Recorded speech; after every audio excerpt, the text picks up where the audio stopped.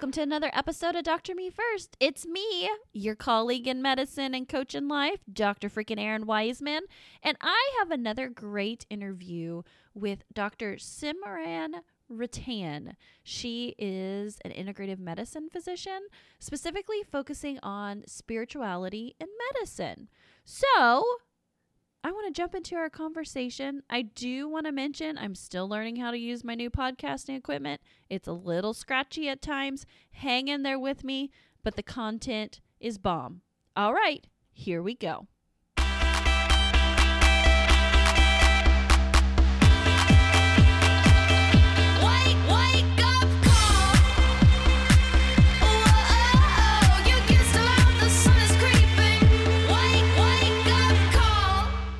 Welcome to the podcast, Dr. Simran Rattan. It's so great to have you here with me today.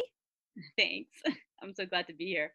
Yeah, well, tell our audience a little bit about the wonderful things you're doing in the world and who you are. Okay, well, so I am a physician. I'm actually an integrative medicine physician. I did my integrative medicine fellowship in with Andrew Weil, Dr. Andrew Weil, Arizona Center of Integrative Medicine. And I also went and did integrative health coaching from their program as well. So I'm also an integrative health coach. But something that's even more near and dear to my heart that I think defines me more than anything else is the fact that I'm a meditation teacher as well. I've been teaching meditation for over 20 years now. I've been exposed to it at a very young age, and it's kind of what drove me into doing integrative medicine, actually. I went into medicine thinking that I was going to be able to do spiritual health as part of medicine, and I thought I'd learn more about it in medicine, which I didn't actually learn. Yeah. But I was okay after a while with that when I saw that there was an integrative program, and I went and did that. And so I've actually went into the mind, body, and spiritual health part of medicine, but I also do full integrative conventional medicine. I really believe in integrating it all together. It's not just one or the other. We're all connected in the mind, the body, and the spirit particularly. And so I kind of went into that because of that. And I had a real good moment. I think it was in residency where I was like, wow, I called in sick one time because I was sick. I was actually really sick. And I remember, I think it was like 4 hours later when this is in the US actually, I got a phone call from the chief resident saying, you need to come in. And I go, but I'm sick. I was like, I can't come in. I'm sick. Like I'm actually got diagnosed with having almost like a flu. Oh, they were thinking maybe flu, right? I couldn't even get out of bed. I'm legit flu. Yeah, leave me alone. And I was like, what is going on here? Why are they calling me? And it was big shock, right? I didn't get it. Like I didn't understand. I'm like, because they were preaching quite a bit about, taking care of yourself and resident wellness. And I was like, this is not what they preach it, but they don't practice it. So I thought it was an interesting experience at the time. And so, part of then said, okay, I just said I'm not coming in. So I kind of looked a little bit upon about this, like if I wanted to take a day for myself because I wasn't feeling well, I would take it, and it wasn't looked too good upon, but that's what I did because I felt like I need to take care of myself. I'm going to take care of other people. And I think that was kind of what drove me into moving into this whole field of not just mental health wellness, but spiritual wellness, which is really understanding what gives people meaning and who they are as people, and really understanding the core purpose of what drives them, and helping them to now honor themselves. Because if they honor themselves, then they're going to have better well-being in life in general. And it's very well documented in spiritual health, particularly for palliative care. There's a lot of spiritual health and palliative care, but I'm also in prevention. So what I look at is like preventing you from your illnesses, getting sick, going through the whole nutrition, lifestyle changes, but more so even who you are and how I can help you build resiliency as you get through your illnesses. Because you when you get through something, when something bad happens and then you're looking for resiliency, it may not be, you can still get it. I'm not saying you can't, because I have dealt with people with that, but how can we prevent you from going through those hard times and going through them in a way that allows you now to really be able to not just bounce back? And I don't really like that word bounce back. It's more like move through it. How do you move through those moments? And I think I experienced that a lot during my training in residency, because I think residents are not treated as well as they should be. And I think that they could be. I mean, when I went, I actually shifted residency, just so you know, from the U.S. to Canada. Well, that was a totally different experience. The Canadian residency Wow. program was totally different. The people were actually a lot more caring. Funny, I thought that it would be pretty much the same, but they weren't. They were actually, I mean, I think it's because we're unionized here. The residents are union, so it's a little different. But definitely better wellness, better resident wellness in Canada than it was when I was training in the U.S. at the time. So, anyways, I know I'm kind of going all over the place with this, but basically, that was kind of one of my biggest things, was like, I really want to bring. I got through everything that I got through in my life was because of this core spiritual beliefs that I have. And people think spirituality means religion, but it's not. It's more than that, and spirituality is, but how do you connect with the things that really matter to you, the relationships that are around you and how they matter, what's sacred to you, what's important to you, and really understanding the purpose and the meaning of your life. And so I try to help people to gain that clarity around that. And I do that through integrative health coaching, but also through obviously meditation coaching, particularly. I love it. One thing you said that really resonated with me was the palliative care. Like, I was really drawn to palliative care when I was a resident. I almost did a fellowship in that. And I really think it is because of that point you mentioned, like really getting to the root of things. And it makes me so sad that why does it only have to be in palliative care at the end of things or as things are demising? Why exactly? Like, we should have that same mindset at the very beginning in the preventative side of like really understanding why our patients say the things they say and think the way they do, and and move about their life the way they do. And I think palliative care does a really, really good job about that. And I'm just Yeah. excited that you're doing that type of practice through the whole gamut of life and with your patients in that. And then also another thing that until we get, I know we're not going to get into your word yet, but I would love to hear, since you've like experienced on both sides of the border, tell me a little bit about US GME and Canadian GME. Well, you know what? I mean, my program in Just tell and it I from your experience too. Like, you don't have to yes, generalize. Just tell me what your yes. experience was of the two differences. My actual experience was that I felt more cared about in my Canadian residency than I did in my American. In my American, I was just a person there that would have to get the work done. We didn't have protected time for, like, if we had, for example, ground rounds at the Mm-hmm. time, I felt like my pager could go off and I was expected to be on the floor, even if I was being paged while I was in here. And I was in Canada, I was like, they're like, no, no, no, turn your pagers off. I was like, what? It's like, what just happened? They just told me to turn my pager off. Like, basically, don't need to answer pages during this, like your didactics. You need to be there, and that's considered time for you to learn, right? And I was like, what just happened? Now I know that happens a lot in university programs in the U.S. I was not in a university program, and I think that makes a difference as well. I was in more of a what's an unopposed program, right at there, where I was pretty much a resident for everything. So that could have been one of the things. But I think that was, it's not so much the program, it was the way, like, when you promote, I think it's very big on try to practice what you preach. And in the programs that I was in Canada, it was like, if I had an issue and I talked to my attendings about it, they tried to help me, right?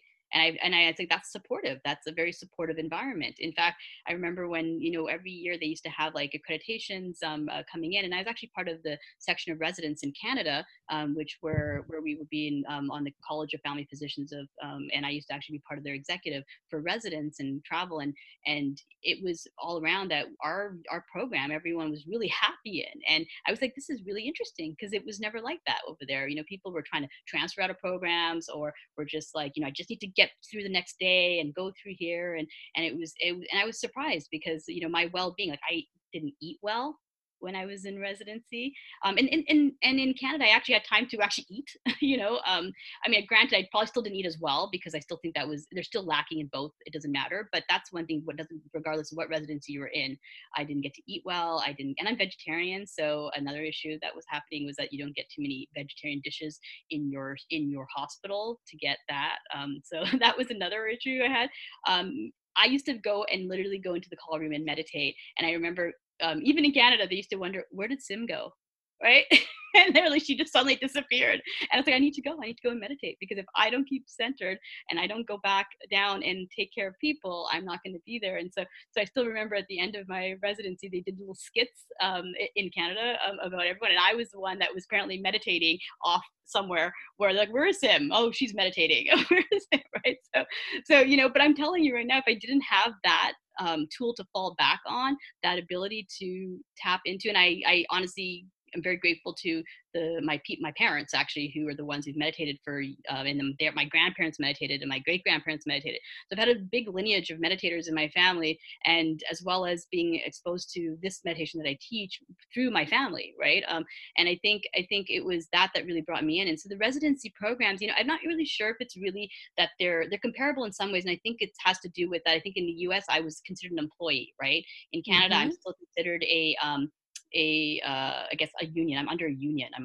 So we have our own contract with the hospital, and they really do want to look at you making sure you're learning.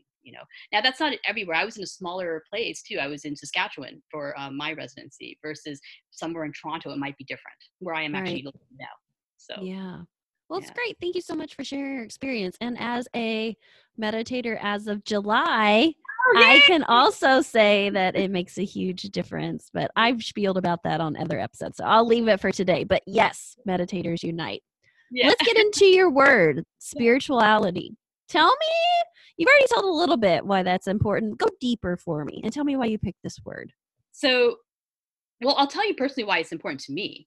Spirituality. Spirituality for me is really being able to connect to that deeper presence within for me.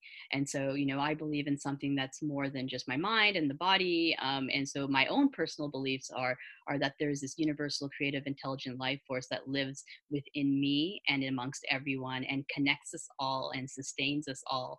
I call it Nam. It's been called in many different. I don't know. I didn't actually tell you this. I've read the main scriptures of all the different religions just as of interest and because of the research that I like to do. And that's one concept that really stood out to me. That every single scripture believed in this universal life force, whether they called it God, whether they called it life force, whatever they called it, there was something Mm-hmm. there. And so for me, that's what's meaningful to me. And so when I look at it, I try to look at everyone in a more broad and aware and open-minded and non-judgmental way and say, hey, what is it that, because if my belief system drives me to understand others so that I can better help them get in touch with who they truly are inside, so that they can always be sustained from within, this nuclear powerhouse lives within us.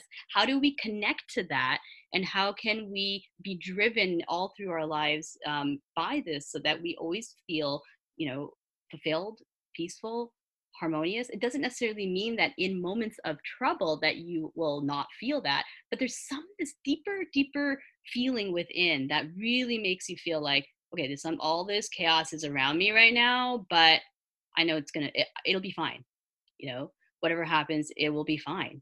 And it might be painful, it could be traumatizing, there could be lots of things that can happen, but ultimately in the end, there's a strength within that just cannot be taken away from you, because it's coming from within you. It's not dependent on anything external of you. And so spirituality for me that's kind of where my personal belief is. But when I look at it from another people, when I look at it with my I call them health partners. I don't like to call them patients, just so you know.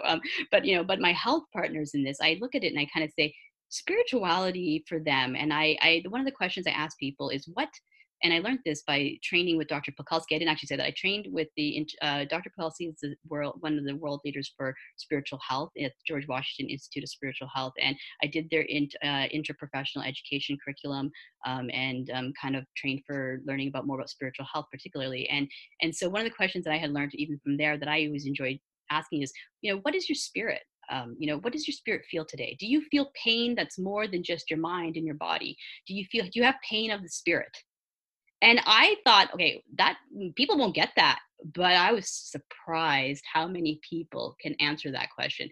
Oh my God, yes, I think I am. And then they're like, and then we'll go into it a little bit more. We figure out they have spiritual distress.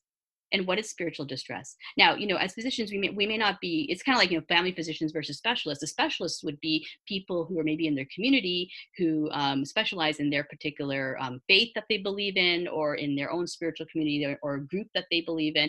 Or it could be a chaplain, or it could be a spiritual care provider that could probably go into more of the deeper stuff of this. But as physicians or as health professionals, we should be able to help identify, maybe they're in spiritual distress. Why are they not being compliant? Maybe they're not being compliant, or adhering to their medications, because we haven't really explored that deeper idea of where they're creating distress with them in themselves.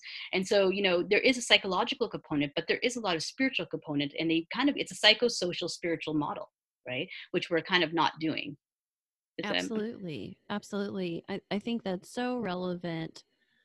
So I am a DO, trained as a DO, and that's what I really love too, is because of that connection, and because very early on it's drilled into you or re-identified, like, we are not just a body, we are more than that.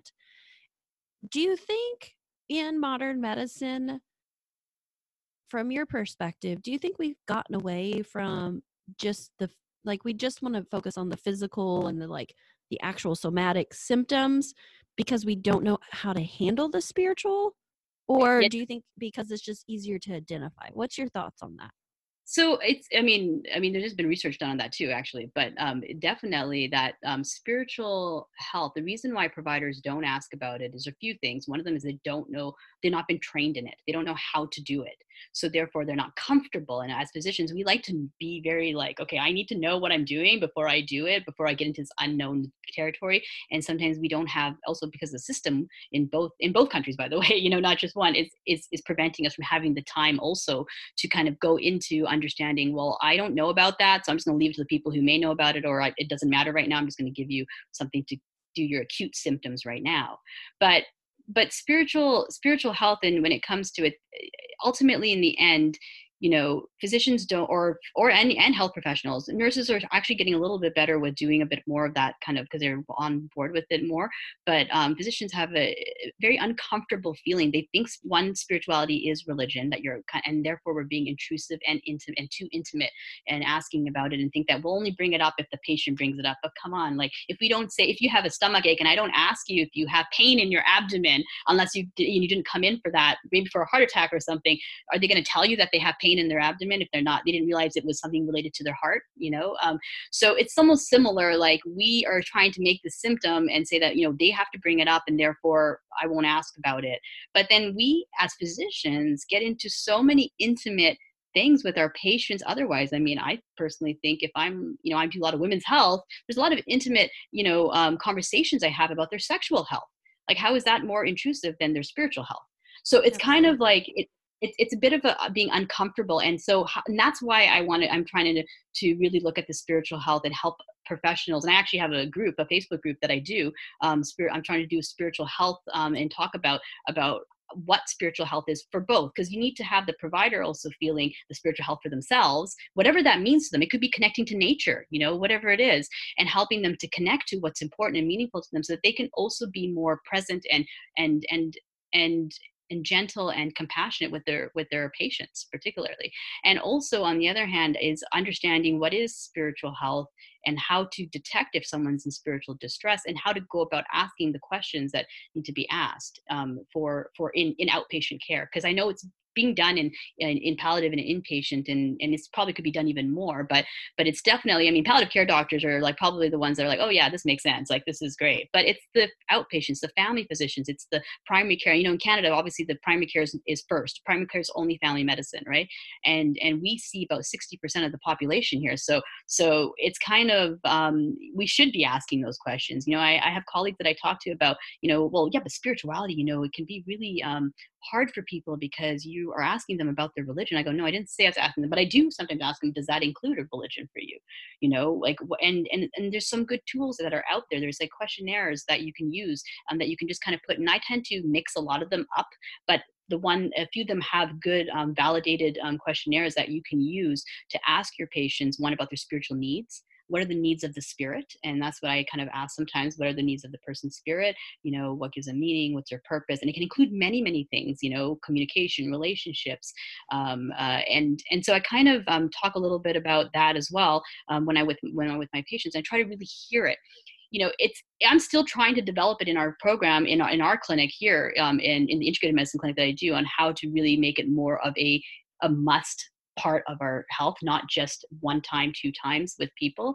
But outpatient care, it's not being looked at as much. So it's kind of like I'm a little bit of a lone star. Luckily, I'm connected with the George Washington Institute of Spiritual Health there, right? And they've connected me with some chaplains and what we call them spiritual care providers here, actually, but spiritual care providers here who I'm trying to work with now and trying to develop this at least for patients at first, and then also go out and teach some of the spiritual health to providers as well and physicians.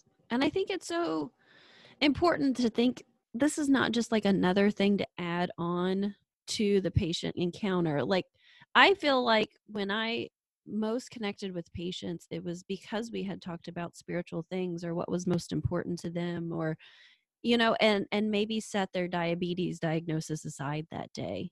But yet it fundamentally impacted our relationship moving forward because they knew I saw them more than just a name on a schedule. And I think, I asked you that question. Do you think, why do we just stick to physical symptoms? My take on it is I think that we as providers and we as a system have let that side of us go as a whole. And as individuals, then we have to recapture that and understand what is most meaningful to us and like, what does our spirit need today? Right. So and that's my whole life's work as a life coach, specifically for physicians, that exact thing. But I think that's why our system is so burned out and drained, because we have gotten away from all of that. And like, that was supposed to be superficial shit that like only weak people do. But in fact, like, I think the strongest are the ones who are most deeply rooted into their spirit. And I did one time a visualization with a coach on this exact thing, on like visualizing right now, what does your spirit look like? And I remember that was one of the most like powerful things that she made me like talk through. And I was like, and at the time I felt like mine was just like a little girl who was curled up in a corner hiding. And this was like the deepest dark of my burnout. And so I just encourage all of our listeners too, and maybe this will be our kick of encouragement, is I'll walk you through that visualization, because it's so important. It's not just about, does my hair look good today, but it's like, how's my spirit feel today? Yeah, exactly. And the thing is that it's really what you just said about really getting our own selves in tuned with what we want. It actually gives you more satisfaction even in the work that you do then. And it doesn't matter what field you're actually in, right? And I only recently started doing more of them, not recently, but like more into my practice, in more specific, trying to get in more of a formal type of way of trying to get it in. But when I've been doing this like spirit health since like I was like a teenager, because I used to do meditation coaching, right? And so when I used to talk to people, they used to, when I was, and I was like, I remember one time I met these people in one of the seminars I put out. This is before medical school, right? And I remember we were doing this it was in like, it was at a library center, community center, and I was like probably around 18 at that time when I was doing it at that one. And when this lady came up after and we were talking, and one of the things that she was saying was that she was like, oh, she didn't, first of all, she couldn't believe I was so young. Okay. That was one thing. Second of all, she was like, what you said to me about connecting to this life force within me, she's like, I could visualize that. And I didn't, and we do meditation that's completely effortless. You don't even like do visualization or anything like that. It's completely effortless. Like, you could, even if you want to get up and stand and walk or move, you can do that. Right. And so she was like, I literally did absolutely nothing and felt this connection.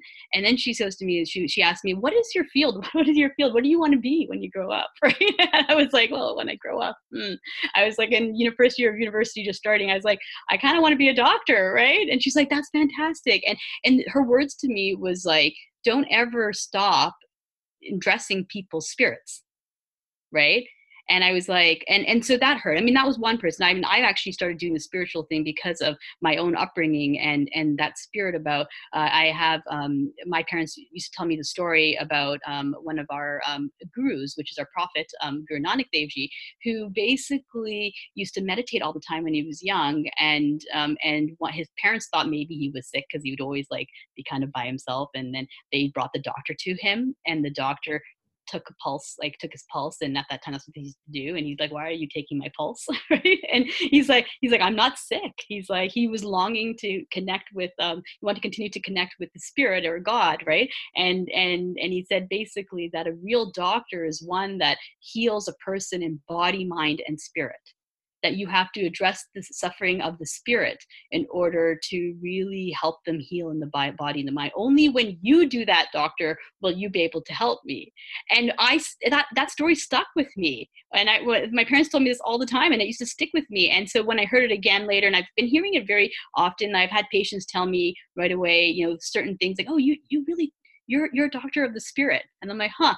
I go, that's not the first time I've heard that before, right? So it was like something where it's sticking. And I was like, ultimately in the end, that's what we all are. We're healers. We're not just, the body fixing the plumbing or the engineering of just the body. We are, if you want to look at it as an engineer, we're engineer of the body, mind, and the spirit, right? Mm-hmm. And we think that the spirit is something just voodoo or out there, that it's not, right? It's actually who the core of who we are.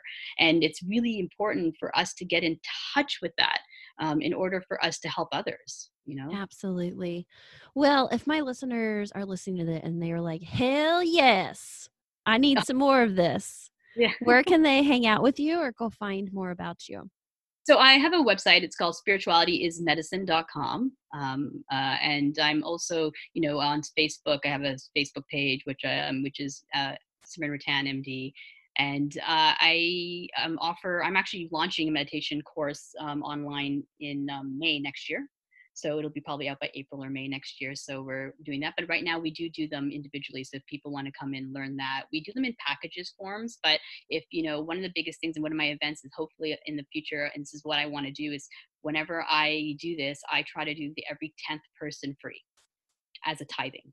So That's kind of something what I do. So whenever I get that 10th person, we do it. I have been a little bit more kind than that. Sometimes I just do it, but it's like because I'm just really passionate about spreading the light and spreading that passion and helping people to raise their own consciousness for themselves and have more awareness. Yeah, I do the exact same thing. I call it Name Your Price Scholarship. And I do that about once a year to help people who've been really following along and super engaged, but yet the financial side holds them back. And I just am like, name your price. And it's so funny to see people's examples like, well, I hate to undercut you or not give you worth. I'm like, no, this is me offering this to you. What's your price? You got to put some skin in the game. Yeah. But what's that number? And it's amazing. I love doing that too. I love gifting it for people too. You mentioned a Facebook group where you're teaching out more about spiritual health. What's the name of that? So it is Spirituality is Medicine, but right now I put it for health professionals. Eventually I'm going to be opening that up to public, but a different group though. So it's Spirituality is Medicine, and it's called, by the way, it's Spirituality is Medicine, but it'll be bracket SIM, which some people call me as well, by the way, Sim, right? And my name Simran means meditation too, which I was telling you that. So I told my parents, you really named me well, huh? Exactly. It was like, so great. These meditations. So yeah, that group is called SIM, or Spirituality is Medicine, for health professionals. Good. Well, I'll put all that in the show notes so people who are also interested in spiritual health, spiritual medicine, they can get connected with you. Well, Sim, thanks so much for coming to the podcast today. It's been an absolute pleasure. Yeah, it was an honor to be on your show. Thank you.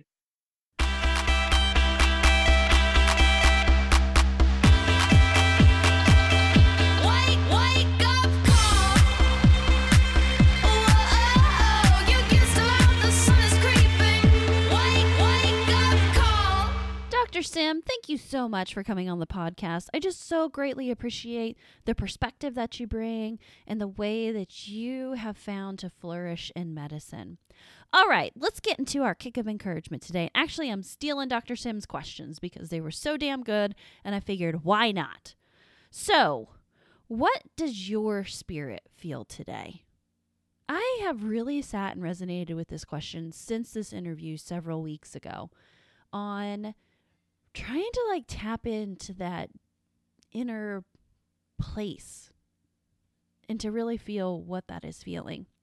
I've actually even did an exercise that I was talking with someone about, like visualizing what does your spirit look like right now within you if you had to put a picture to it. So I ask you that.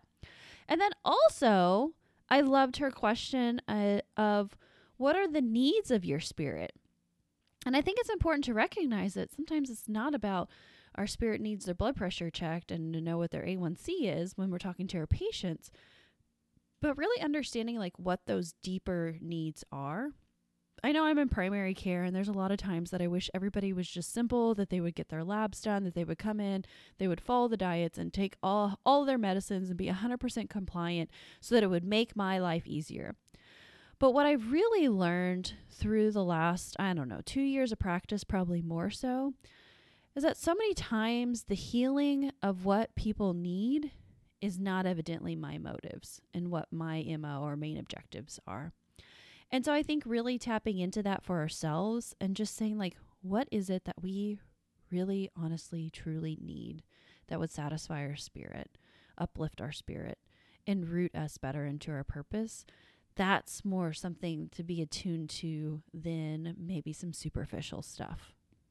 Because really, it's so true. If we can all figure out a way to connect with what is most meaningful, both in the world, but also what's inside of us, I think that's where true fulfillment comes from. I think that's where utter happiness comes from and bubbling over with joy. So I ask you that question too. What is most meaningful for you? I'll put all these questions in the show notes because these really are deep ones and you just don't answer them like 5 seconds after they're given. But I'd also encourage you to maybe take some time to journal. If that's physically writing on a piece of paper, if that's typing in an email that just sits in your draft box, but just get your thoughts out of your head and into a physical form so that maybe you can go back and visit them and modify them and see how it still touches you. So friends, I hope that you're doing well. I hope that the holidays treated you okay, that you're transitioning into 2020. And I just want you to know that I'm here for you. I've got a few open spots for some coaching. So if you've been thinking about it for a while, why don't you set up a call with me and see if maybe it's a good fit. If it's not, I'll let you know. And if it is, I'll let you know that too. But I just want to offer it out there with open hands and say, if you're willing to talk, I'm willing to listen. So as always, friends, remember, your life, your calling, your pulse matters.